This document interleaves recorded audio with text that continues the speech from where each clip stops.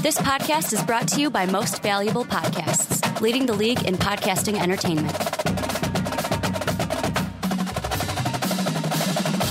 What's up, everybody? Ricky Whitmer here, along with the one, the only, Brandon Swanee Swanson. Hey. And we are back for another edition of the Primetime Podcast right here on Most Valuable Podcasts. This is your one-stop shop for college basketball and football analysis. But Brandon, what season are we in?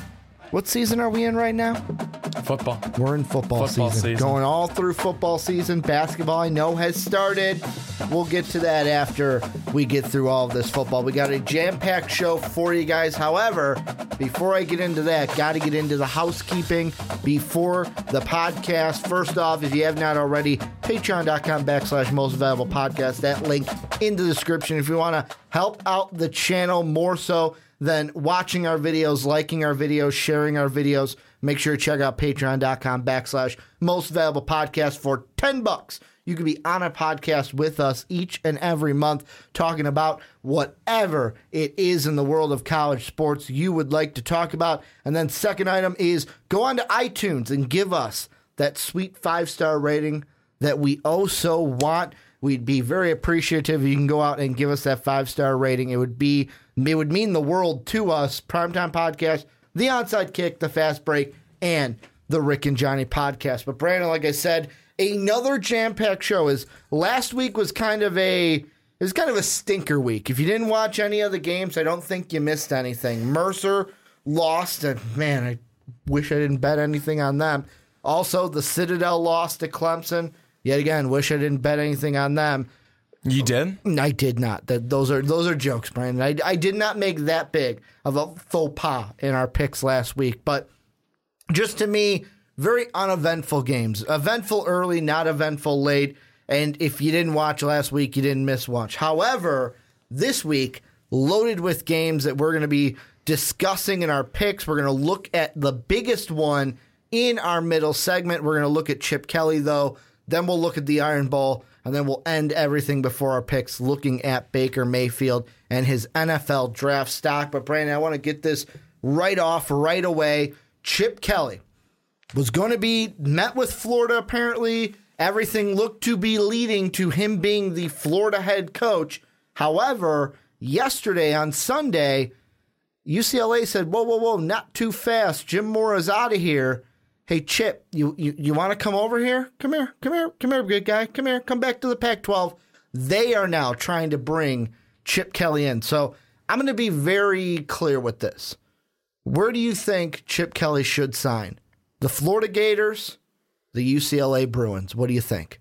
Well, if you're posing that question and you're making me give an answer, I hope you give an answer. One in terms of one or the other, I would say that he should sign at Florida. Okay. And the reason that I say that is because Florida is in such need of an offense, some sort of offense, other than the bad offense that they've had pretty much the entire season. They've had a defense that's been okay, really bad at times and really good at others, but an offense that's just, it hasn't gotten going. I don't think it's gotten going all season long.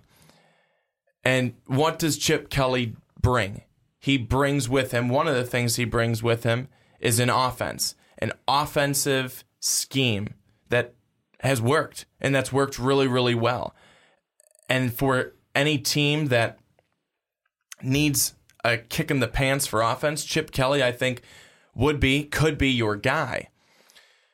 Now, having said that, Chip Kelly is very good offensively. He's very offensive-minded. I think I've said in the past that Chip Kelly, I think, would be better suited as just an offensive coordinator in college football.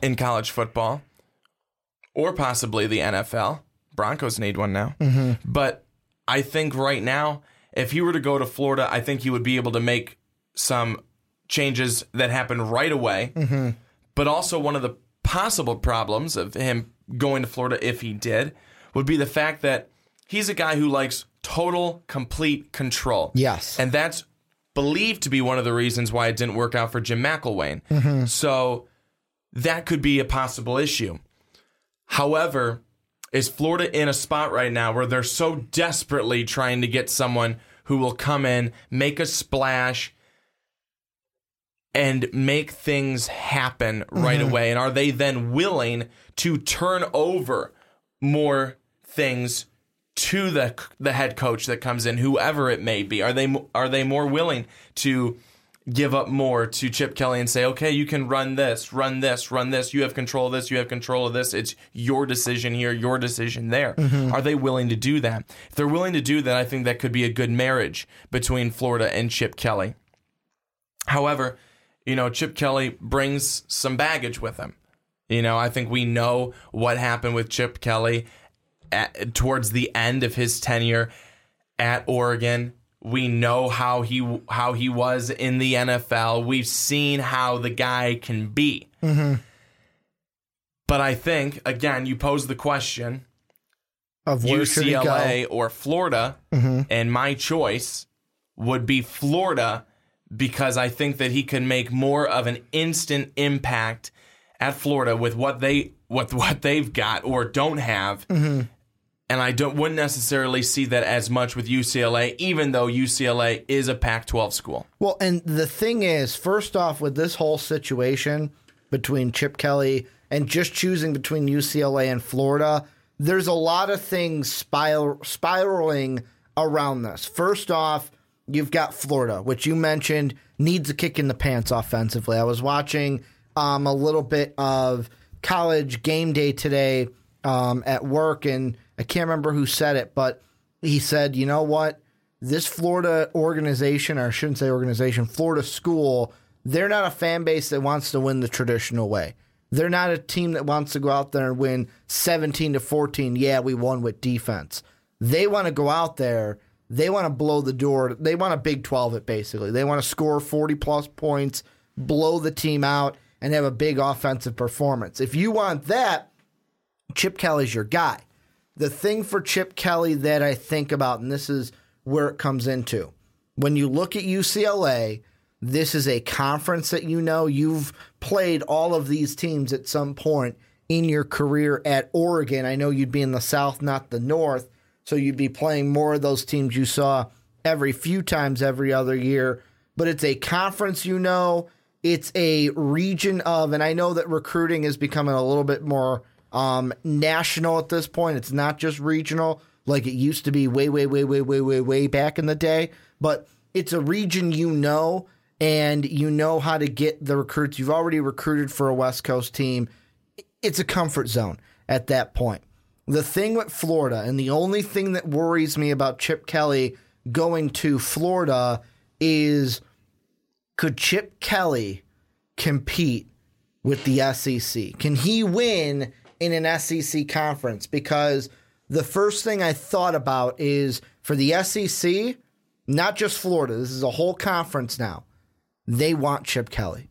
If you are an SEC fan, you should be praying that Chip Kelly comes to your conference. And the reason being, one of the big kind of complaints that people have had, and Colin Cowherd's one of the big ones that I've heard say this, and he's not completely wrong, is there's a lack of quality coaches in the SEC. It's Nick Saban at the top, and then it's like Kevin Sumlin, who we've talked a lot about. I want to jump in. And I want to disagree with that, because I wouldn't say that there's a lesser quality coaches, but no one that can compete with him. No, but hold on now. But that doesn't mean that they're not a quality coach. They could still compete with. Let's throw out some of the other big ones. Georgia was in the top four, the number one team for a while. There's other schools out there that can compete with a Georgia. I mean, you saw that. Auburn was able to compete with a Georgia, so I think that you have to put Gus Malzahn. Gus Malzahn has been one of those guys who's been kind of on and off the hot seat, but he's also been revered as a very good head coach in college football. I think Dan Mullen is looked at as a very good head coach in college football. Kirby Smart's a great head coach in college football. So I don't think that you can say that you have lesser quality coaches. You have really good quality coaches, but Nick Saban is on a level by himself. So, which, as you've said before in the past, put Nick Saban, put Alabama off to the side. Let's not even talk about them. Let's talk about everybody else. And then if you're doing that, you have really good quality coaches. So I think that's you misspoke in a sense of saying that there's lesser quality coaches. They're all very good. So when I hear lesser quality, I think that Nick Saban's great and the rest of these guys are crap. Well, and what I was going to say, if you were going to let me finish, but I didn't, of course. From what I've said, and I've said Colin Cowherd was the one, lesser quality was what they were coming with. For me, how I see it, Nick Saban's at the top. I know there's been guys like Les Miles has been able to defeat Nick Saban. You've got guys like Kevin Sumlin defeated him when he had Johnny Manziel. Nick Saban's not completely perfect, but Nick Saban has been consistently a great head coach for the SEC to where everyone says Nick Saban's at the top, and it's like everyone clawing up that mountaintop but not being able to get there. The thing that I would look at is for the SEC, if you're on that side, you want Chip Kelly to come because that's a name that you can say, I can see it already. Chip Kelly coming in, making Florida an offensive powerhouse. Years to come, you've got Alabama and Florida, now two powerhouses in the SEC. Now, is that going to happen? I don't know. Time would tell. But on the other side with Chip Kelly, does he see that? Does Chip Kelly see, I can go into Florida, I can be successful, just as successful in the SEC, or is he going to see, you know what? I'm going to go to where I'm comfortable because I know I can be successful in the Pac-12. If I'm an SEC, if I'm even a college football fan, you might be rooting for him to more go over to Florida because that would just make the best conference in college football even stronger. Yeah, I mean they would be very strong.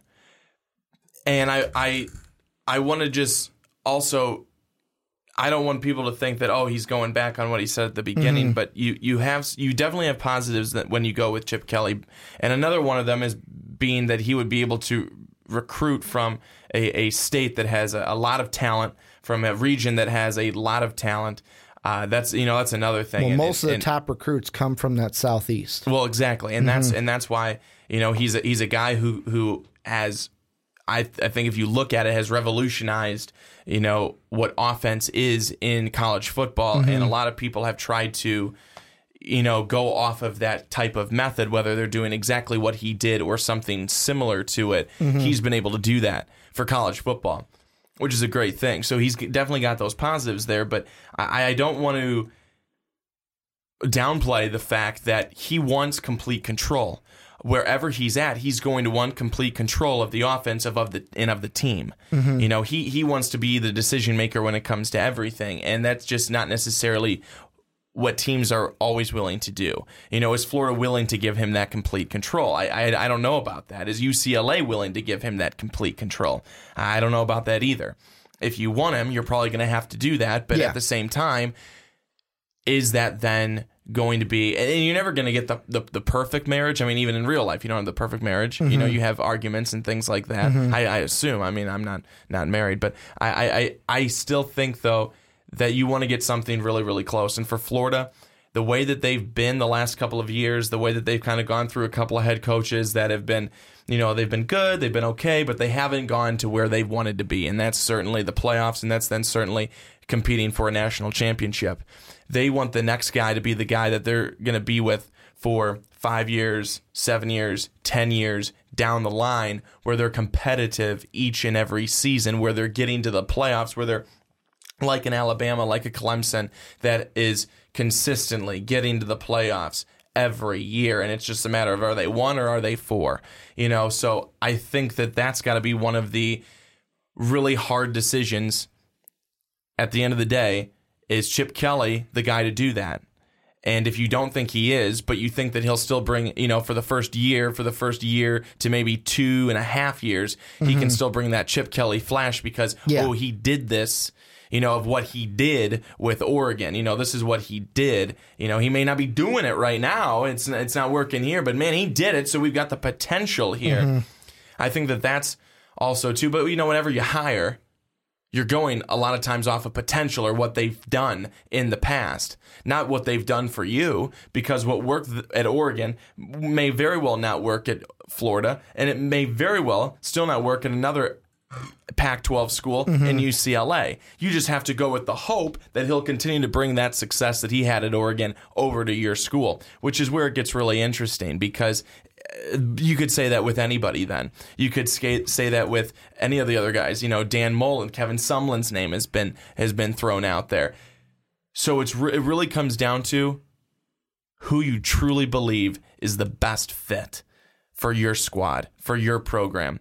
And if that's Chip Kelly, you go with them and you try and work it the best you possibly can. But if you really don't then feel like it's going to be Chip Kelly, even though you know that your fans, your fan base may really want him because that offensive mind and everything like that, you can't give in. For Florida, this is really, really something that they have to take a long look and not rush. I think we just talked about this a little bit last week. Don't rush into it. Don't rush into a hiring. You're just saying because you want from Chip Kelly or from the school? From the school. Okay. This is all from the school. Is don't rush into it too much right away, because you're going to see when the season ends, you're going to see some other guys that leave their programs, are fired from their programs for whatever reason it may be. Are they a better fit? Are they a better fit for your team? It doesn't necessarily have to be Chip Kelly, because he's not going to be the only guy who's available right now, and clearly he is not. Well, it depends on how much you want him. That's what it comes down to, because... exactly, but that's where I'm also coming from, saying, as a school, you have to be looking at, is he the best fit, or is he just the really fun toy right now, but, Christmas is coming, there's going to be other toys under the tree. Well, and I mean, that's why, for me, I feel of the two schools, if Chip Kelly were to say no to one of the two schools, I feel like Florida would be better off with a no than UCLA, because UCLA, it comes down to, I'll be completely honest, the only two reasons that they fired Jim Mora was, number one, they lost to USC. I believe if they beat USC, they don't make the firing yesterday, because they go into their office, they being the athletic director and the board of directors, they go into their meeting and go, fuck, how do we get rid of him? How do we, what reason do we use? He just beat USC. He beat our biggest rival. Because he lost to the rival, it was easy to distance themselves and cut him loose. Second reason being, oh, shoot, Chip Kelly's in serious talks with Florida. We got to jump on this. Boom, Jim Mora's gone. Our job is open. So that they can try to reel Chip Kelly into that job. Reason why I say Florida would be fine if Chip Kelly said no, there is, and I know this is a little bit, some people may think of this as small potatoes, but you've got a coach right now doing great things offensively with a team that was, defeated last year, didn't have a single win. Now they don't have a single loss, and that's Frost at Central Florida. I feel like if Florida doesn't get Chip Kelly, what I would do is, okay, that's fine. We're going to move our attention to Frost when the season is over, and he'll be able to hopefully, because let's be honest, Central Florida is great, but if Frost has an opportunity to go to a Power 5 school, he's going to go to a Power 5 school. Let's be completely clear about that. Well, and my whole thing with that all the time, Ricky, and I think that it was even part of me with Tom Herman, when he was with Houston. And it's not to say that these guys who are in non-Power 5s can't coach in the Power 5, because that's ridiculous to say, but it's just the prestige of the job. It is, but I think also sometimes people get really excited when, oh wow, University of Central Florida, they're 10-0. Man, that's a good team. That must be a really good head coach. And I don't want to take anything away from the team or the head coach, but you're playing Maine and Cincinnati and SMU and teams like that. You're not playing Virginia Tech or Clemson or Georgia, or I'll even say USC, one of the better teams in the Pac-12, or Oklahoma. You're not playing those teams. You're not playing the teams with stronger competition.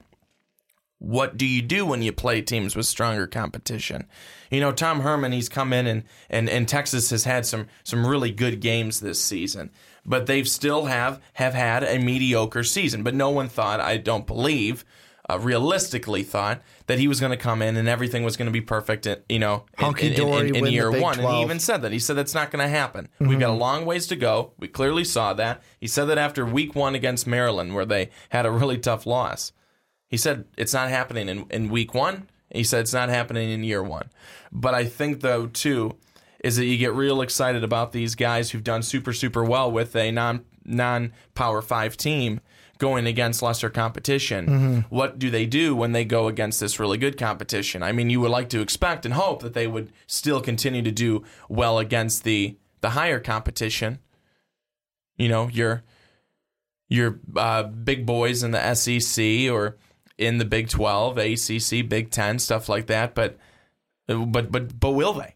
I mean, that's the whole thing. But at the same time, you have to, on the other hand, you have to give those guys chances because they could become the next big thing. They could become the next Urban Meyer, and you just don't know until you give them the opportunity. Well, and the thing that I look at this is going a little bit away from Chip Kelly into the Florida situation, but the thing with Scott Frost, and this is if Chip Kelly chooses UCLA, that I look at is you have to look at where the school was and then take a look at what happened when that coach came on. Because you look at Scott Frost, he comes on 2016.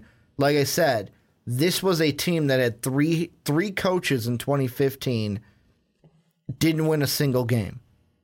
Frost comes in, 6-7 season right away against, and the opponents, I get they're not a Power 5 opponent, but what did you do against those opponents that the predecessor couldn't do in that last season? He went ahead and 6-7. Now after a year getting 2 recruiting classes in, they're undefeated right now, and they look like a really good team. You look at Tom Herman, somebody that you brought in. The thing with Houston, and I know it's lesser opponents, so I'm going to throw that out, but minorly, Houston wasn't a garbage team. Under Tony Levine, they were 8-5 2 years in a row. It was Tom Herman's coaching, I believe, that took them over the level and the culture that he set that brought them to 13-1 that next year, but then a 9-4 in his last season. With Texas, Mac Brown had a powerhouse, lost that powerhouse from 2010 to 2013. That's why he was eventually let go after 5-7, 8-5, 9-4, 8-5. And then Charlie Strong got in. But as we've talked about with commenters before and had this discussion of Charlie Strong might have not have been given the right opportunity, 6-7, 5-7, 5-7. There's a lot of things that Tom Herman has had to change with Texas that are different with that Houston. So the thing is, and this comes back to the last point that I was going to make about Florida and UCLA, when it comes to Chip Kelly, you have a program in Florida that over the past 3 years with Jim McElwain, 10-4, 9-4, both of the years that he's had full seasons, McElwain has won his division. This is the only year, 3-4 this year before he was let go. You have a potentially good team there still. With UCLA, yeah, Jim Mora's first 3 years, they were 9-5, 10-3, and 10-3. But since it's been, and I was looking at, overall, then they have 8-5, 4-8, 5-6. And these past 2 years, you're only getting, and I know Rosen was injured last year, so before you throw that out there, 4 wins and 5 wins. I'll give you the 4-win season was Rosen was injured, but you have Josh Rosen this year healthy, and your team only wins 5 games. That is concerning. So it looks into, for Chip Kelly, which team has the better standpoint. It might be Florida. It might be Florida looking at what they've done the last few years compared to UCLA. No, I think you're right. I think you're right when you say that. And, again, it all comes down, the final thing at the end of the day, it's always going to be, it comes down to fit. Mm-hmm. Yep. Again, Chip Kelly, great at Oregon. But do they believe that he's also going to be what's right and best at Florida? Because you always have to look at that. Great. great. Oregon was awesome for you. You did great there. They loved you. Blah blah blah. Everything went well. You turned out. Marcus Mariota. But are you going to be that same guy and produce those same amount of wins, those same offensive numbers when you come here to Florida? And if you believe that he can do it, then he's your guy. Go after him. Go get him. But if not, then you can wait. You can wait, and that's okay. One of the things I wanted to mention about Frost was that there's been talk that he's going to go back to Nebraska. And there was even a whole thing that said that there was a rumor, 7-year deal, $35 million was out there on the table. So he comes out, he says they're totally false. Then also says, quote, "I can promise you that no decision has been made," end quote. So is he talking with them, but nothing's been made, no decision's been made? That's where I'm kind of interested too, is that I'm thinking he may already be off the board going to someplace else. Well, and this is where I want to turn it on to you guys. What do you guys think? First off, where should Chip Kelly go? Should he go to UCLA? Should he go to Florida? I'll be completely honest. By the time this goes up on Tuesday, I hope Chip Kelly is not decided. I hope he just goes to bed early tonight and lets us get this up first in the morning. But because then we're going to have that one person who comments, he went to such and such. Well, thanks, buddy. Let's put it this way. If he did choose by the time this went up, go ahead and tell us what you think about the signing. Also, let us know who the other schools could look at, UCLA and Florida, if Chip Kelly does not go to their school. Let us know who they should sign if they don't get Chip Kelly down below in the comment section. But Brandon, let's move on into our next topic, and we're looking at arguably the biggest game of this week coming in. It is the Iron Bowl. We've got Alabama Roll Tide. We've got Auburn War Eagle. One of these teams needs to win this week, and I am going to ask you, as I always do, because I can't ask myself. You could. Can the Tigers pull off the upset in this one? Will they pull off the upset against Alabama? Well, which question are you asking? Can they or will they? Can the Tigers pull the upset? That's what we'll go with. That's what I titled it. Can they? Yeah, they can pull it. And the reason that I say that is because, one, they beat Georgia, and I know Georgia is still different than Alabama, but they beat Georgia. They didn't just beat Georgia. They blew them out 40-17 as Georgia was really rolling over everybody else throughout the season. But again, Georgia had not played Alabama, but also because of the game that Alabama played against Mississippi State just a couple of weeks ago. And why did Mississippi State have success in that game? Why did they make it so close? Because they were able to run the football against Alabama's defense. Now, Alabama's defense has been a little bit banged up, and that's been one of the problems. Like Minkah Fitzpatrick, not sure if he's going to be able to go against Auburn. Status is still unclear, up in the air. But if he's able to go, that's going to be a huge lift for the Roll Tide defense. But still, if Auburn is able to get a ground game going against Bama, I think that they're going to have some success. But on the other side, Alabama continues to run the football very effectively themselves. When Alabama runs the football and runs the football well, using Damian Harris, using Bo Scarborough, using Jalen Hurts, they're pretty unstoppable. Basically using whoever can come off the bench. And if they're able to do that effectively, which they have been able to do for most of the season, they're going to win. They're going to win big. But if they get bottled up, if they struggle to run the football, and let's just be honest, they struggled to run the football against LSU. They won 24-10 because LSU wasn't able to get anything going. The defense for Alabama was able to hold tight. If they were able to get anything going, that would have been a much closer game, and it could have been a tough one for the Crimson Tide, because we've seen it.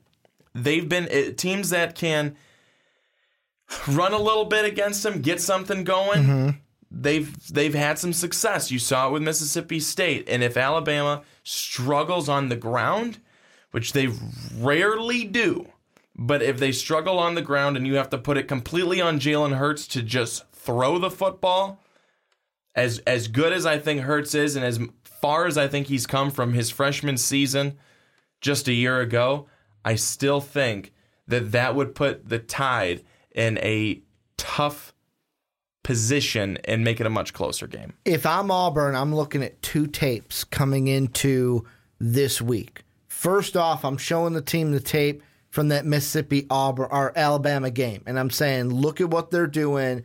This is the closest a team has come all year to dethroning the top team. Let's be honest, even though Georgia was number 1 for a while, I didn't really see them as a top team. I saw them to number 2 to Alabama, even though they were equally as good in my mind.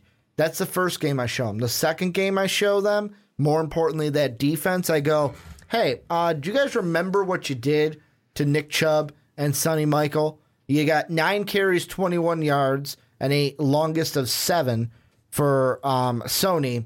Then he got 11 carries, 27 yards. Yeah, he got a touchdown, but he was only averaging 2.5 for Nick Chubb. You took 2 of the best runners and running backs that the SEC has and kept them below 30 yards, I'll say, because Nick Chubb did get over 25. So you kept them below 30 yards apiece. You do that, you are going to be in that ballgame and have a chance to beat Alabama. And I want to throw something out at you. I got 2 things from Paul Feinbaum. The first one, and if I'm an Alabama fan, you see this and you go, I don't know how I feel about this. Nick Saban, in his career against teams that have won 9 games, he is 0-6. 2000, lost at LSU. 2002, lost to a 9-win team when he was at LSU. 2004, same thing, LSU. And then 07, 10, and 13 against 9-win Auburn teams.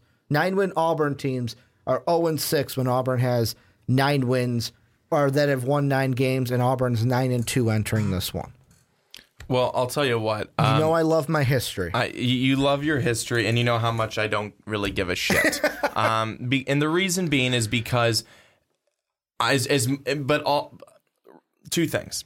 Reason being that it doesn't really matter. Mm-hmm. It really doesn't. I mean, what's happened in the past, that's great. And does it speak for things that could happen again? It does, but at the same time, I think from year to year, as we've heard when we've talked with so many coaches, when we've talked with so many players, things change. It's things can be completely different from one year to the next year to things like that. But I will say on the other side, this matchup is always a big matchup. I don't care if both of these teams had 0 wins. It would be a great game. It would be a competitive game. It would be a hard-fought game, and it would be a game that players and coaches were looking forward to for the entire week for sure, but the entire season. You look forward to this game. There are games you circle on your calendar. This is one of them. It's exciting. It does have history. We remember just a couple of years ago the infamous field goal that didn't go in, that was returned for however many, 100 and whatever many yards, all the way to the house for Auburn, and Auburn won the football game. There is that history that fuels the fans, that fuels what this rivalry is.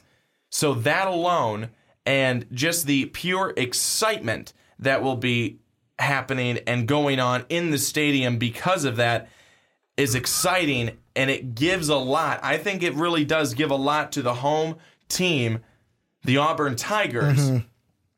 But at the same time, it's still Alabama. It's still Nick Saban. They're still number 1. They're still the number 1 football team. And I think that is going to still be the challenge for Auburn. That Alabama is still Alabama. They still have the best defense in the country. They still have an explosive offense that can absolutely burn you on any given play. But for Auburn, you're not just any Auburn Tigers anymore. And I do not want to say that having Jarrett Stidham is like, well, it's like having Cam Newton again, because it's not. Completely different players. But you have a quarterback again. You have a very, very solid, good, competitive quarterback who doesn't just manage a game, he can get you wins. I want to ask you this. This is a line from Stidham against Georgia. Went 16 of 27, 214 yards, an average of 9.3 yards per play, 3 touchdowns, no INTs.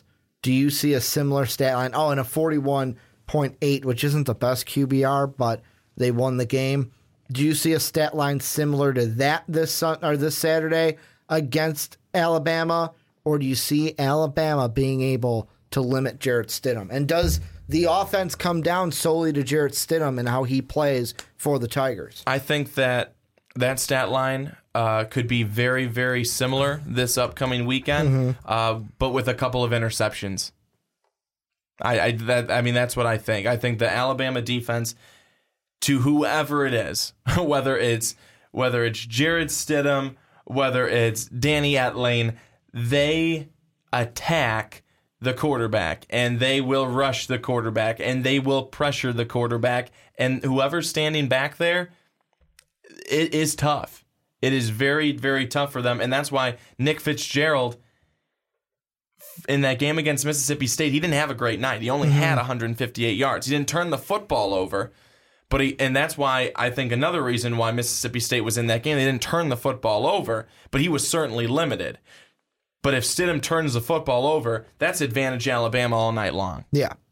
And the thing that I look at, too, is the big thing I look at is where this game is being played. Because I know most people are going to say, Ricky, don't matter. Could be played at Alabama, could be played at Auburn.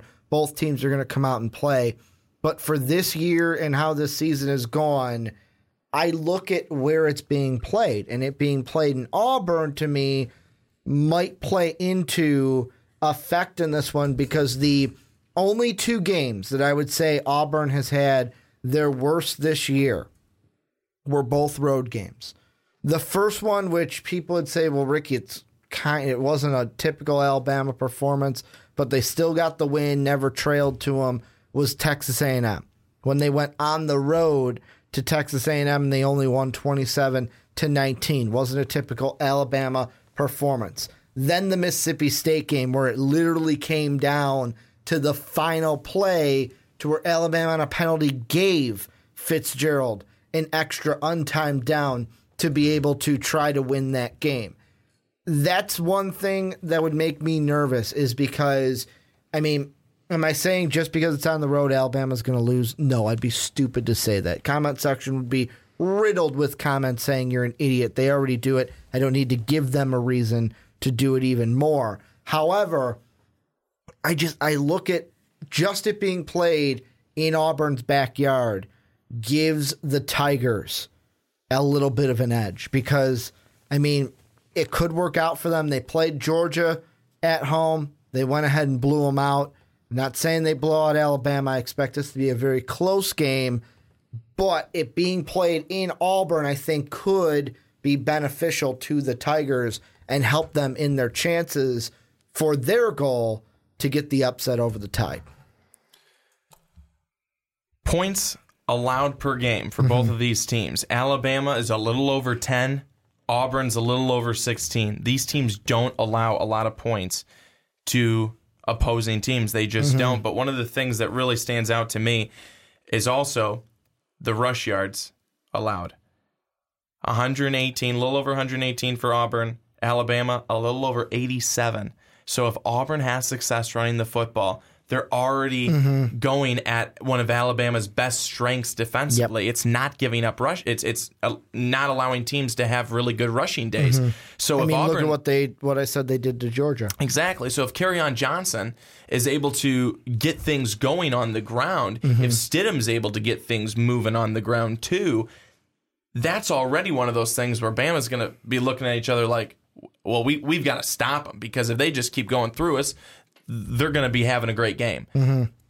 But at the same time, on the flip side of the coin, where Auburn's giving up 118, that bodes well for Alabama, because that is their strength offensively. It's running the football, and that includes everybody. Like I said earlier, that's with Jalen Hurts, that's Harris, that's Scarborough. That's, like you said, whoever they want to have come off the bench. That's just one of that come out back off of the Alabama running back tree that they've got back there. So it seems like in some games that is their strength. It seems like in some games it's like, okay, Harris, this guy I know, who the hell is that guy? Who's that guy? And they score a touchdown. It's like, it doesn't matter who is behind there running the football. for Alabama. They'll put anyone behind there and still get the same production. And I am happy that this one, and the thing I'm really happy about is, so on the weekends, I call football games for our old alma mater. I'm glad they're on the road this week, so I'll actually get to sit down and watch this game because this is going to be the best game of the season. I am thinking that going in. This will be, when we look back at this college football season, how we're going to look at it is there will be two games that we look at. I think the national championship, I'm going to reserve that for the best one because I always want that to be the best game between the best two teams, kind of like we had Clemson and Alabama last year. The last 2 years. I think last 2 years. Last year's was even a better game than the first one. It was, but I still think that you probably have the best two teams. Yeah, that's in the last 2 years. But as a game, I was sitting after last year going, wow, that was the best game. I believe I was sitting going, shit. Well, yeah, you wanted Alabama to win that. Also, side note, you know what I looked up today? What's that? You know what we did not announce at the beginning of the season because I did not realize it? The Kiss of Death is dead on the Primetime Podcast. I picked Clemson to win the championship last year. And they won it. How about it? Because I was looking it up. How about it? You were hiding that because you wanted it to continue to remain NFL. It's still alive and well. It's still going strong on the NFL side. Hey, but the Giants won this past week, man. There's still 2 wins. Still 2 wins. So we'll see if they get back to that playoff strong. And hey, they could go in 8-8 and beat the Patriots in the Super Bowl. It could happen. But this game, I think, will be one of the top 3, not even maybe the best game that we have. And another thing, this is the last one. I said I had 2 of them. This, to me, blew my mind when I saw this.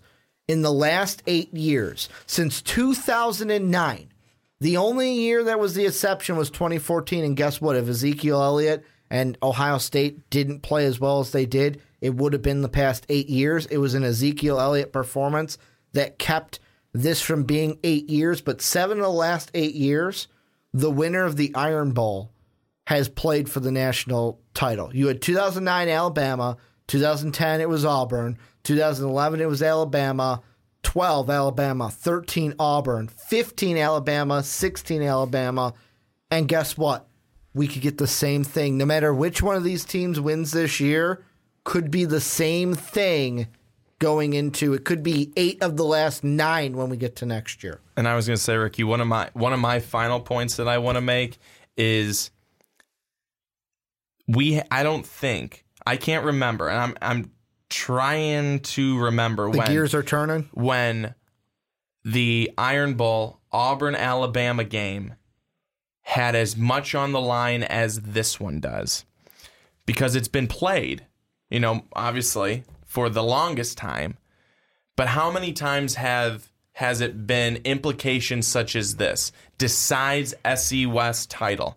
Decides possibly who is going to be in the playoff and who's not necessarily going to be in the playoff. I mean, there's a lot of different things on the line in this game that we just haven't seen from the Iron Bowl in previous years. You know what I'm saying? Like Alabama 7-0 in conference, Auburn 6-1, Alabama 11-0 overall, Auburn 9-2, where both teams have been this good, this competitive, and have had this much on the line. I can't remember the last time where there were this many things at stake coming down to the very end of the season with this game.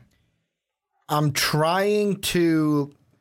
Great. Now you got me thinking about it because I do remember, and my memory might be failing me. I hope it's not because I'm only 27.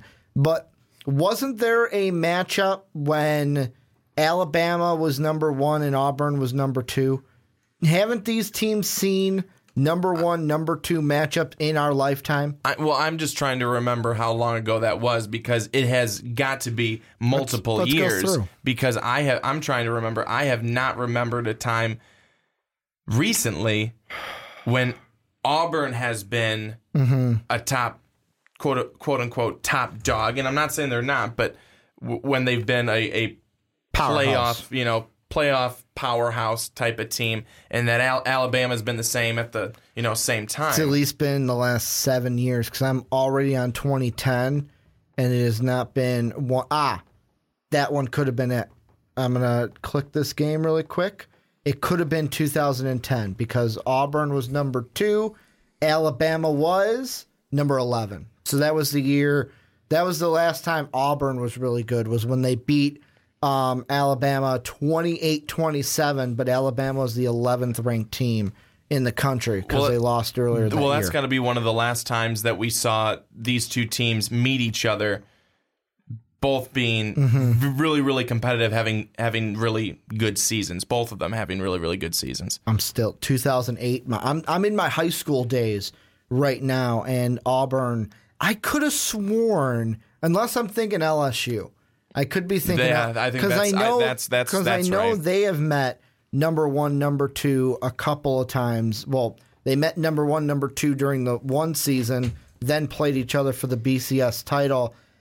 I'm already at 2005, and I have not seen an Auburn team White that was Sox at 2 World Series year since that 2010, I want to say. Was that the one I saw where it was 2 over 11, 28, 27? But this is where you guys come in. Let us know down below. What do you think of the game? Who do you got winning this game? Brandon and I, we're teasing you. We're not going to give our pick right here. You got to go check out the picks video, or if you're on Blog Talk Radio, iTunes, or Stitcher, stick around. We're going to do that at the end of the podcast. So that's what we call a tease in the biz. Let us know what you guys think down below in the comments section. But Brandon, let's move on into our last topic before we make our picks. And this topic I've been waiting for. I've been excited for this one ever since we started the podcast, ever since you and I knew that we were going to talk about this. And we're going to look at a 2018 NFL draft topic, where we're looking at a certain player. And Baker Mayfield,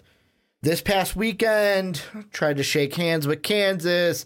They wouldn't shake hands. He let it get to him. He might have grabbed his private region during the game and swore at the Kansas sideline. There's now reports that I've seen 2 things. On PTI today, I heard that, he's suspended for the game. I've seen on ESPN in the article that he will not start this weekend against West Virginia, but Lincoln Riley has not said if he will play. Then I saw in the article headline on the front page of ESPN, it said Baker Mayfield won't start, will play versus West Virginia. So we don't know for sure if he is going to play. We know he's not going to start, but I want to ask you more so on the draft side of things, is how are these sideline antics going to affect, or will they affect, Baker Mayfield when it comes to draft profile and draft stock? I don't think it's going to affect him at all. Really? I don't think it's at all. Not at all. Oh. Not one bit. Not one bit, because this is not a pattern of things that have happened with him on the sidelines in these antics. He's not. This was one game where he was pissed off because the Kansas team couldn't be respectful. You go out there, you shake hands, and that's what you do. The fact that they wouldn't do it, it's pretty disrespectful, I think, in my opinion, and I would be pissed too. Maybe he should have handled it in a different way, and when I say maybe, he absolutely should have.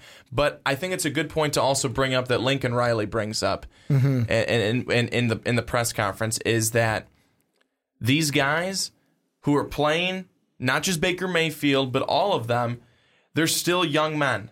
They're not adults. They're getting there. Mm-hmm. They're getting there. They're not fully grown adults, out into the real world, but they're close, but not quite yet. Did you make mistakes in college? Yes. I made mistakes in college. All of you guys and girls made mistakes in college. You just didn't do it on a national stage. He did. But I still think that it's not going to affect him because, one, it's not something that he went out of his way to do something to Kansas to then be the one to start it and instigate it and everything like that. If you want to go through everything that's happened with Baker Mayfield, if you want to go through the fact of his DUI Was it an arrest or a DUI pullover? I know that he was pulled over for a DUI. He was arrested because what happened with that incident was, while the cop was talking to him, he had the great idea of, I'm a FBS quarterback. I can outrun this guy, and went to outrun the cop and got speared into the cement wall. All right, I was pretty sure that's what happened. So a DUI arrest, then you have what he did at Oklahoma State, which truly I loved. And then 3, now you have this on the sidelines. Those things to me, that doesn't, the DUI, I would be worried about and just make sure that that's not happening again. That's not a pattern, that's not a problem. And then number 2 would be, as long as you're not pulling this type of antics, there's no pattern. There's no pattern with any sideline antics from him. There's this game. There's this game against Kansas. And was it good to see? No, that's not what you want to see. But is it going to happen all the time? My guess, my answer would be no, it's not. Because it hasn't happened multiple times before. I don't think it's going to affect him on people's draft boards because he's still a competitor. He's still a guy that goes out there and plays well, and that's what teams need him to do. They need him to come and play well every single game. They also do need him to be a leader, and that's what he is here on this Oklahoma team. He's looked at and he's viewed as a leader, and he is a leader. And as we've seen in our country, sometimes leaders screw up. Sometimes they don't always do the best thing, the right thing that you should do. But we're not perfect. And him coming out and writing a statement, putting it on social media, understanding that he's wrong, the way he reacted was stupid, childish, terrible. He's embarrassed by it. He should be. He should be. But I think the fact that you're going to, and people are going to say, well, of course he had to admit to it. He had the pressure. It was on, national TV, blah, blah, blah, on ESPN that he did it. I get that too. But the fact that you recognize it, you say it's a huge mistake, a terrible mistake, something that you won't do, that's not something that you want to be known for.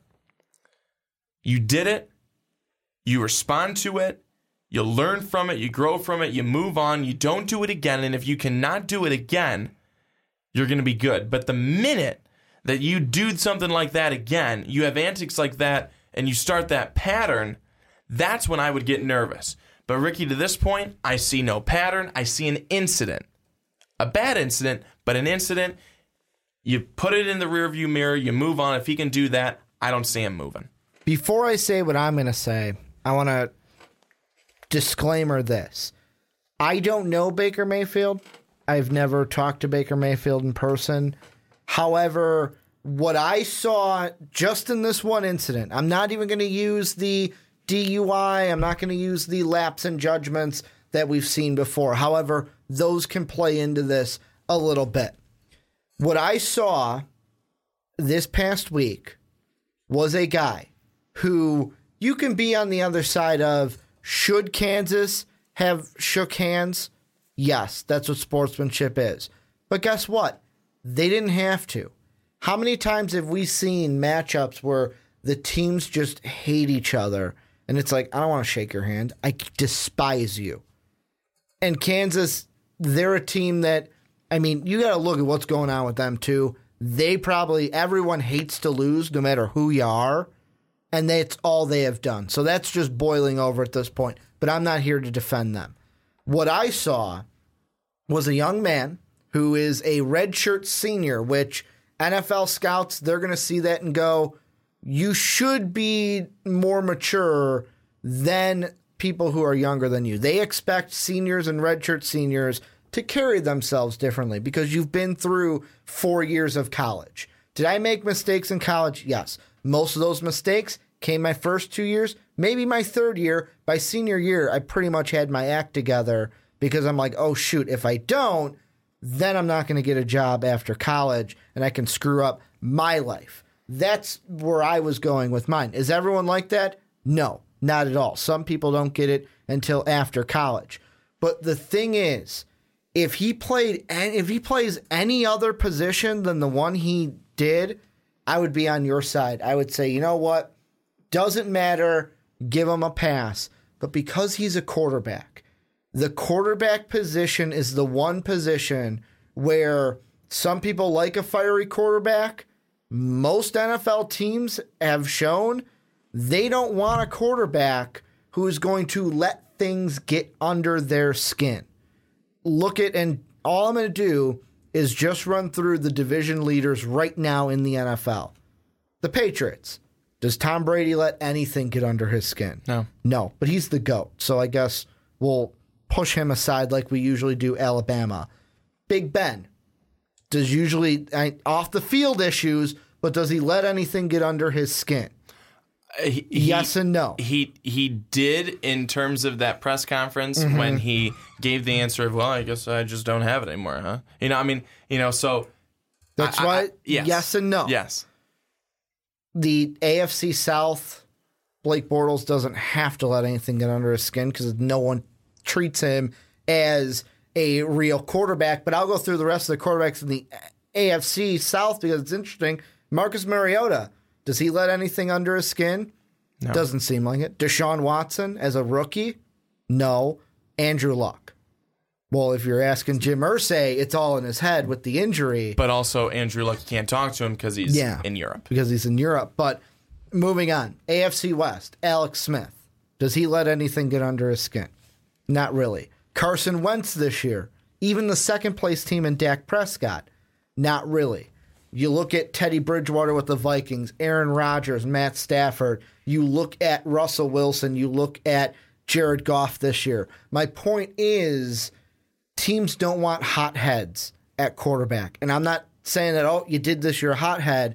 What I'm saying is NFL scouts are going to see that, and that's what they think of you. It only takes a second for an NFL scout to get an image of you that could ruin your draft stock. Because does Baker Mayfield have the tools to be a first-round talent in the NFL draft? Absolutely. But it's stuff like this that is going to hurt him to where I feel like if he keeps this up and this lingers with him, he will not be a first-round quarterback and he will drop. Could that be good for him? Maybe. Could it not? We don't know. We're not at the draft yet. But when it comes to NFL teams, they want their quarterbacks to not let things get under their skin. Two in particular that I would say are guys that let things get under their skin. The first of which is minor. He's a sophomore, so we still don't know how this is going to go, is Jameis Winston. But the bigger one is, look at Cam Newton. Cam Newton is the one guy every time we talk about him, he still hasn't let the Super Bowl go. He still hasn't let what got under his skin go. And that has affected him. I know the team right now for the Panthers are doing well, but it comes down to the goal that every NFL team has, win the Super Bowl. And I feel like if a GM or someone in the war room that's making that decision, whether it be the GM, the owner, the head coach, they might look at that and go, we don't need this kid. We'll move on. And that's where it could hurt him in the draft. I'll just continue to disagree with you because Jameis Winston, and we were just talking about this the other day, Jameis Winston now, when he was in college, accusation of sexual assault, stole crab legs, and he's still a top 2 pick in the NFL. Is he not? Was he not? But here's the thing. No. Answer the fucking question. He was. No. Yes, thank you. But I'll ask you this. Does Baker Mayfield have equal talent to Jameis Winston? I'm not saying that he does, but what I'm saying, and the point that you're kind of asking is, do you think that his draft stock will fall?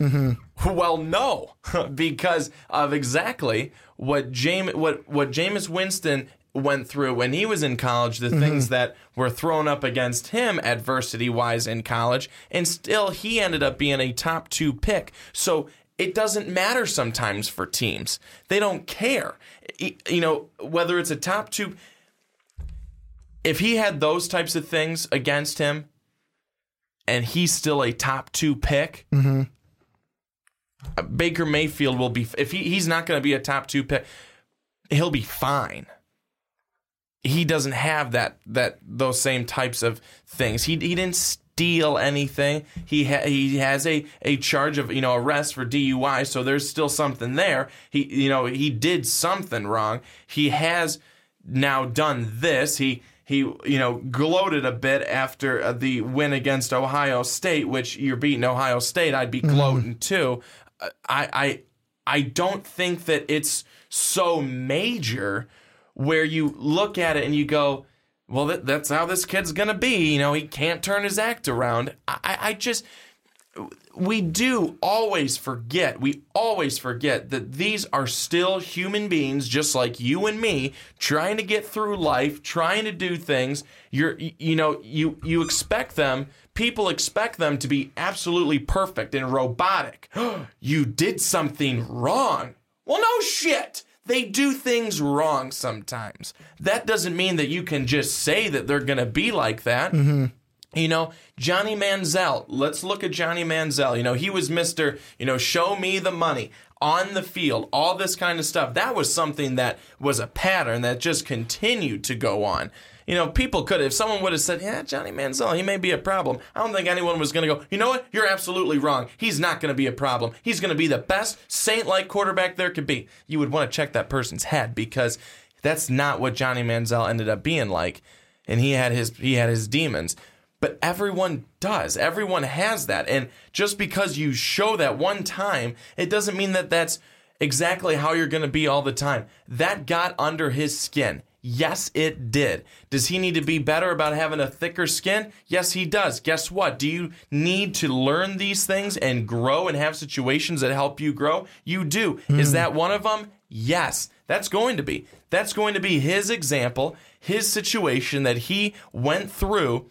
That's the learning curve for him. Baker, you can't be like that. When I listened and watched an interview that Scott Van Pelt had with Baker Mayfield, I think it was either back in 2016 or 2015, the kid was a stand-up class act. The way that he was talking, the way that he was handling himself in that interview, that's the Baker Mayfield I know is there. That's the Baker Mayfield that I believe who he truly is. You have things like that, blow-ups like that. Do we know people? And now I want to bring this over into the everyday Joe Schmo life. Do we know people at work who we know or have friends who we know? They're great people. They're awesome. And then all of a sudden something happens and you're not realizing, oh my gosh, they're reacting like this. And you would have never thought that would have happened or come from them. We all have it. We all have it. Define it a little better, because I'm trying to process it in my mind. So you have a friend, never gets angry, never gets upset, nothing. But let's say you're in the Christmas season, you're out with them shopping, and it's just completely busy. They've had let's say they've had a long day, they've been busy, they've been stressed, and something happens and they just snap and they're like, what the hell? Why is this not happening? I need to get this done now. They're either snapping on you or they're snapping on somebody else, and you're like, whoa, this I'm kind of taken aback because this has never happened, from you. That's what I'm saying, is that there's people out there, just like Baker Mayfield, who they're good people, they're class acts, they do handle themselves well, but something that just throws them, and boom, that's how they react. Well, that's what I'm saying. So you can't just put one action on a kid and say, well, that's how he's going to be, and he's going to drop on people's draft boards. I just don't think so. There's too much talent there, and that's what scouts are going to say. They're going to say, okay, so he didn't handle himself all that great in this situation, but gosh damn, he just lit them up all game long. That's what they're going to talk about. A lot of things. So I got a lot of things that I want to hit at. First off, I understand what you're saying about the blow-up analogy. I don't think it fits this. How does it not? Explain. I don't think it fits at 110%, because if he would have blown up on a reporter or blown up in an interview, then I would say it fits. But this wasn't something to where it was like, wow, where do we see this from Baker Mayfield? we have seen things like you mentioned, the Oklahoma State game, like the Ohio State game, and I didn't even want to bring that one up because that was the only one that I was looking at going, whatever, he stuck a flag in the middle of the field. Like, whatever. But this one, the whole thing that I think of is how far he went with it this one. Swearing at the other sideline, grabbing his balls, kind of making that gesture. I know he apologized for it, and I'm not saying that, he did this, he's automatically chastised, out of the league. There have been a lot of people that have been worse. I mean, I would rather that happen to, like, Joe Mixon or Greg Hardy or those fools, not Baker Mayfield. But the thing I want to go back to is when you were talking about Jameis Winston and when it comes to Baker Mayfield. Winston had a lot of baggage coming in, but the difference between Winston and Mayfield is if Baker Mayfield was a top 2 talent, like people were saying it's going to be number 1 and number 2 for sure, like the Winston draft. The Winston draft, every single mock draft had Mariota and Winston, and some of them flipped, some of them kept them exactly the same. If Mayfield was in that boat, I would be right along with you. This isn't going to affect him. Top 2 talent, team, whatever team's up there is not going to care. I fit this into more of the Johnny Manziel mold of not the off-the-field things because that was substance abuse and Baker Mayfield doesn't have that. But when you go back to that Manziel draft, Manziel did drop a little bit. And we were sitting in the first round going, okay, is Jerry Jones going to take him? He had a phone call with Jerry Jones. Are you going to take me? Are you going to take me? Apparently didn't know where he was going to go at that point. I wouldn't be surprised if something like that is similar with Baker Mayfield. Has the talent in college football, has the talent to be an NFL quarterback, but if some teams that need quarterbacks look at it and go, you know, great, nice kid, he's got the skills, but I'm just not ready to make a commitment into the most valuable position on my team when I don't know if he's going to have a lapse in judgment and if it's going to be something minor or if it's going to be something major. And that's the big issue here is it's not an attack on his character. It's not an attack because he's got the skills to be a starter in the NFL. The thing is, the whole lapse of judgment is when you're an NFL quarterback, you're saying like, you know, they expect them to be robots. Well, yeah, they do, especially NFL quarterbacks, because you're the leader of this team and you are the most important part of an NFL team. Like we have talked before on this podcast, we've talked about it on the Onside Kick podcast of crappy teams that have no weapons around can be carried by an amazing quarterback. And just having that amazing quarterback elevates your team. But teams aren't going to necessarily want to take that stab if they feel like there might be an incident here and there might be a lapse in judgment. That's the thing going forward. However, good thing is he still has the combine coming up with interviews, which I hope he would take the interviews and be able to talk to scouts from NFL teams. Well, I just have to go back to your point of, Jameis Winston. You know, if you're looking at a top 2, let's say a top 2, pick, and you're looking at a guy like him for that, and you say no, it's fine. It doesn't matter. I would completely disagree with you and be on the other side. I think more so for a top 2 pick is where you really have to look and see if they're going to be my franchise quarterback. That's where I really have to look and see, hey, if they have a lot of baggage, I don't want them. I don't want them because I need this person to be my franchise quarterback. With you. You're more willing to do it if you're not in the top 5 picks. Most likely you probably won't need a quarterback now. So that's why teams I think could get someone, let's say in a 10 to 17, or I don't know why I said 10 to 17, 10 to 20 or wherever like that, or beyond, where you've got a quarterback right now that you're going with, that you want to have Baker Mayfield come, you want to bring him in, you want to draft him, and he can sit for a year, 2 years, however long it may be, and then you get to get a feel for how the guy really is. That's where I'm like, he had a couple of things that happened. That's fine. That's fine. I'm not as worried. But if you're looking for a guy, franchise guy in a top 2 or let's say top 5 pick, that's where I'm more so looking into, okay, he's got the skills. Does he have the character to be able to become our franchise quarterback, be the number 1 leader on this team, and really put all that on his shoulders and carry this team, and as a 22, 23-year-old, be the guy and know he's the guy, but be able to handle it. And then when you also look at quarterbacks and you say robots, they do expect that. Well, let me tell you, I don't want a robot. If I'm an owner, if I'm a GM, I don't want a robot. Give me someone who's got some fire in him. Give me someone who's got some passion in him.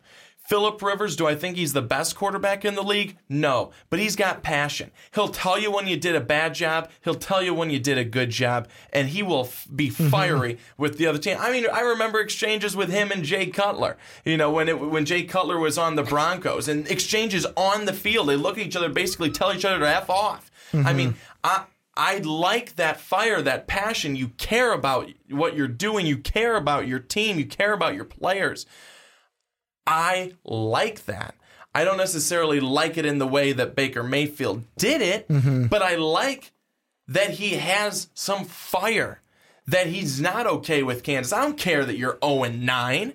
I'm not the reason you're 0-9. You're the reason you're 0-9. Don't be upset with us because we're good. We're probably going to trounce you. We didn't do anything to you. Have some class. Show some respect. We were out there. We were ready to shake your hands. That's where, that would piss me off too. It would piss me off too. If you're out there, you're supposedly, you're all supposed to be captains. And, with the captain role, you're obviously a leader on the football team. Not one of those guys was the leader. Not one of those guys for Kansas should be standing their ass out there. Well, this isn't, and I don't want to get this onto Kansas because should they have shaken hands? Like I said, no. Here, let me say that it is partially on Kansas. If they never did it, Baker Mayfield never does what he does. That is horseshit to me. And the reason why is you can't control what other people are going to do. What should have happened, and I don't want to sound like the bearer of being the judgment here, but what Baker Mayfield should have done was, you don't want to shake my hand? Fine. I'm going to beat your ass, but keep that internally. Not necessarily act like he did.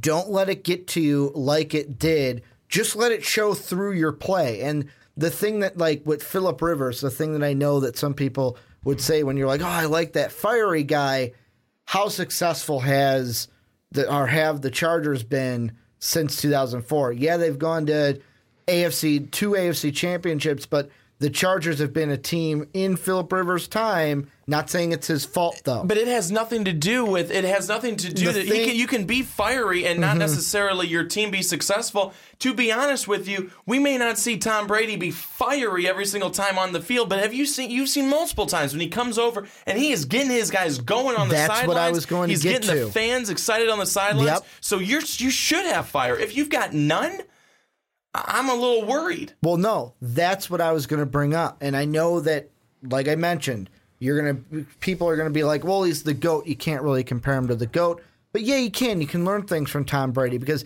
Tom Brady, does he have fire? Does he play with fire? Yeah.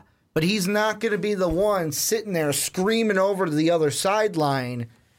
He'll be the one to fire up his own players and worry about his team. That's what, and yet again, like going back to what you said, Baker Mayfield, young guy, still has time to learn. The question is, can he use this as a teachable moment and move forward from it? That's going to be the most important part of it because right now I could see him talent-wise being what I think it was Bill Polian or someone said that he would be a perfect fit with the Browns because he wouldn't care that it's the Browns because all he wants to do is win. He could be a guy to turn around a team like the Browns, or he can be a guy like Johnny Manziel to where it's had the talent, was a great college quarterback, but fizzled out. That's where I see right now that's the high and the low where's he going to go from this and use it as a teachable moment? That's what this all sits at and where we're at right now. Yeah, I agree with you. I think that it's something that he knows, he realizes he's done something wrong. He did something wrong. He shouldn't have done it. And I think that it's really nice knowing that you clearly saw and can see that and if you haven't watched the press conference of Lincoln Riley talking about his quarterback, you definitely should watch it. Because 30 seconds went by. Lincoln Riley couldn't talk because he was getting choked up because he likes Baker Mayfield that much. He cares that much about his quarterback, and he feels for his quarterback.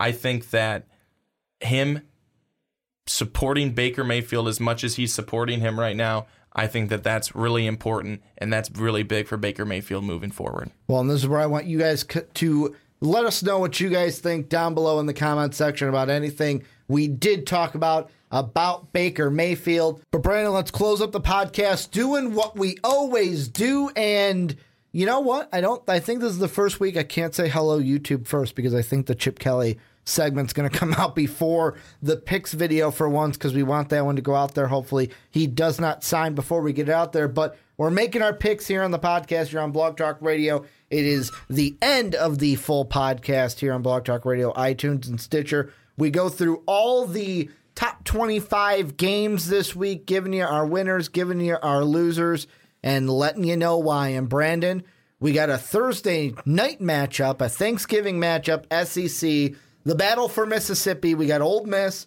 number 16 right now, number 16 Mississippi State. Rankings might change. We do this on Monday, so disclaimer. Mississippi State, the Bulldogs, 16.5-point favorites. Who do you got? Ole Miss was in a really close game last week with Texas A&M. They lost it 31-24. Mississippi State, though, at home, they're getting the Thanksgiving win. They'll go to 9-3. Yeah, I'm going to go with Mississippi State as well. Ole Miss, this has just been one where I just do one of these and walk away. You knew you weren't going to do that great this season. However, the thing that could play into this one is you win this game, Ole Miss. Not only is it a rivalry game, but you win, you become bowl eligible with 6. So it might be a close one, but I'm going to go with Fitzgerald and the Bulldogs. Then we move on to some Friday action. Miami, they almost got upset against Virginia. They were down early. Miami going into Pittsburgh, they're 2-touchdown favorites. Do the Panthers have it in them to upset the turnover chain? I don't think so. If Miami was playing Georgia Tech, then I'd say, okay, we're in for another really, really good game. And who knows? Maybe Pittsburgh will get up for this one. But Miami, they've just got too much firepower against them. They've had so many big wins now. 10 of them in a row, to be exact, to go be 10-0 because they're all big. But Miami, they just keep rolling this week. They go to 11-0. We're going to see the turnover chain a lot, and I got to do it, Brandon. You always do. You always I got to throw up the U because the Hurricanes going to 11-0. They're going to be undefeated when they go and play Clemson. That is a lock-em. That game all set for the ACC title game. Clemson and Miami. Miami will be there 11-0. Then we got a Big 12 matchup. We've got 1-10 Baylor playing 9-2 TCU. TCU a 25.5-point favorite. All the Horned Frogs have to do, Brandon, is win this game, and they're playing Oklahoma for the Big 12 title game. Who do you got? I'm going to go with TCU. I think that Shocker. Them being at home and playing Baylor has been such a down team this year. It should be a very easy win for TCU. Yeah, no disagreements there. TCU should win this game. Baylor, not that great of a season. We'll see if Coach Rule will get them going in his second year in 2018. Going to go with the Horned Frogs. Then wrapping up our Friday games, we've got a non-Power 5 matchup. We've got Charlie Strong's 9-1 South Florida Bulls going up against the UCF Golden Knights, the 10-0 Golden Knights. Central Florida only an 11-point favorite. Brandon, you know who I'm going with. I'm going with Scott Frost. I'm going with the team that averages 40-some, 50-some points per game. I'm going with UCF. Yeah, I'm going to go with UCF as well here at home. Should be a good game. I would expect a good game out of two teams. Could be the best game the Golden Knights see this season. It very well should be the best game that they see this season. Both teams have been pretty competitive all year long. However, Mr. Frost may not be there at the end of the season. Yeah, he may not. He may be in Florida. He may be with with Nebraska. I don't know why I said Nick Alabama. Saban leaving? No way Nick Saban is leaving. It's because I was actually going to pull up really quick the American, and actually a fun fact. If South Florida wins this game, UCF would not play for the American title. It would be South Florida that would win the East, I believe, and have the tiebreaker. So a big matchup for both those two teams. Then we get into Saturday, and the first one I've got up because I'm logged into my personal profile, and they are my favorite team, so they're at the top. We've got number 23 right now, Northwestern, going into Champaign, Illinois to play my Fighting Illini. Northwestern, a 17-point favorite, 3-score favorite. Who do you got, the Wildcats or the Illini? They should be at least a 3-score favorite, and it's probably going to be like their the home team in this one. Illinois has been so bad all season long. 0-8 in the Big Ten. Their fans have been so minimal. It's really been sad. Northwestern should get an easy win against the not so Fighting Illini. You know what bugs me to this day? It had to be about 2-3 years ago.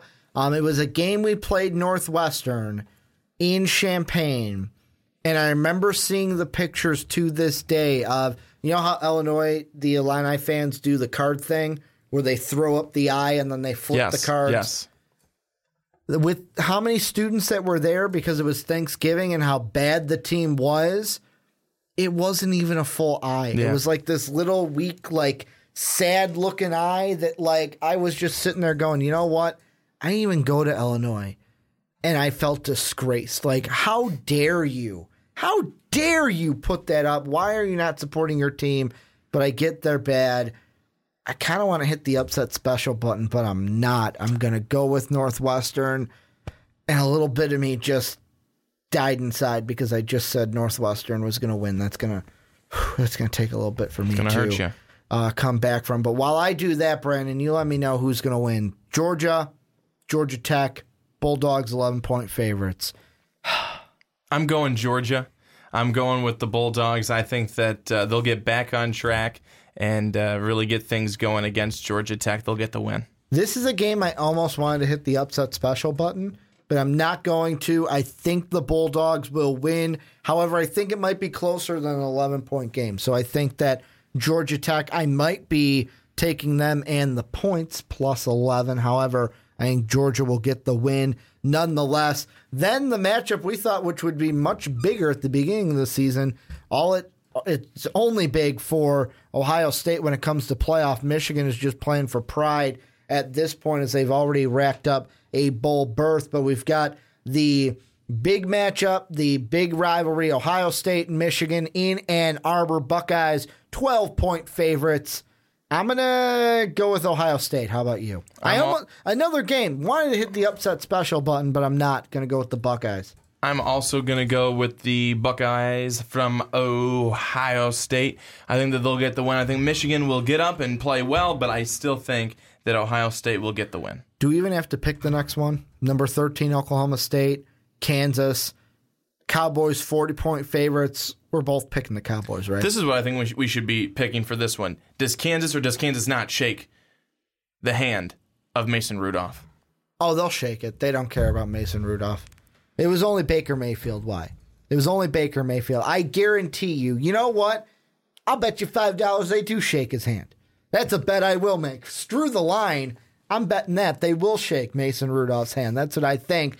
Moving on to the next one, though, we've got Memphis. We've got East Carolina. Tigers, 28-point favorites. I'm going with the Tigres. How about you? Yeah, I'm going Memphis as well against East Carolina, 3-8. Memphis all day. And then the big one. We talked about it earlier. We've got Alabama. We've got Auburn. We got the Iron Bowl in Auburn, Alabama. The Tide only 4.5-point favorites. Brandon, I'll let you go first as the resident Alabama fan. Who do you got? Well, in this one, I think it's going to be a close game. I think we're going to see a game in the 30s. Both teams, Alabama's, I think, scoring in the 40s on average, and Auburn, I think, high into the 30s. I think we see a game into the 30s in this one. It's going to be a close one, but it's going to be the team who does not turn the football over or turns it over the least amount of times that's going to be able to get this win. I just see it being Alabama. I think that if Alabama has that running game and they're able to run on this defense, which other teams have been able to do, I think Alabama will get the win. However, Auburn, though, if they're able to get a running game going against Alabama giving up 87 yards on the ground on average, if Auburn's able to go well over that average, we will see a tight contest. But I've got to go with the Crimson Tide in this one. As I've said in the past this year, Alabama, 11-0. They haven't given me another reason why not to go with them. Auburn's going to win. It's going to be, here's what's going to happen. Auburn wins at home. It's going to be 35-34. Reason why it's 35, let me see if my math is correct. It is. Reason why it's 35-34. Late in the game, under 2 minutes to go, Jarrett Stidham puts the Tigers up 35-28. Alabama marches down the field just as time expires, gets into the end zone, 35-34. Nick Saban, does he kick the extra point and go for overtime? Does he play for the win? Gambling Nick Saban goes for 2. They stuff the run game at the goal line, and Auburn walks away with the 1-point victory. That's how it's going to go down. Don't even have to watch the game. You just heard it from myself. Next one we've got, though, Big Ten. We've got Wisconsin, Minnesota. 17-point favorites are the Badgers. Who you got? Wisconsin, they have a perfect, undefeated season, and they continue to make a reason and an argument for why they should be in the playoff.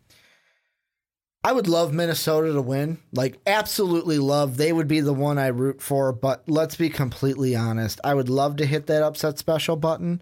I can't. Wisconsin's going to win this game, and then they will play Ohio State for a playoff berth, because if they win, they could be in. If they lose, they'd definitely be out against Ohio State. So we'll have to wait until next week to see if Wisconsin is officially in or officially out. Then a Big Ten team that is completely, I don't want to say completely fell off the map, but I kind of do, because we're not talking about them anymore. I feel like the hype for Saquon Barkley as a Heisman has kind of fizzled down as Baker Mayfield has risen.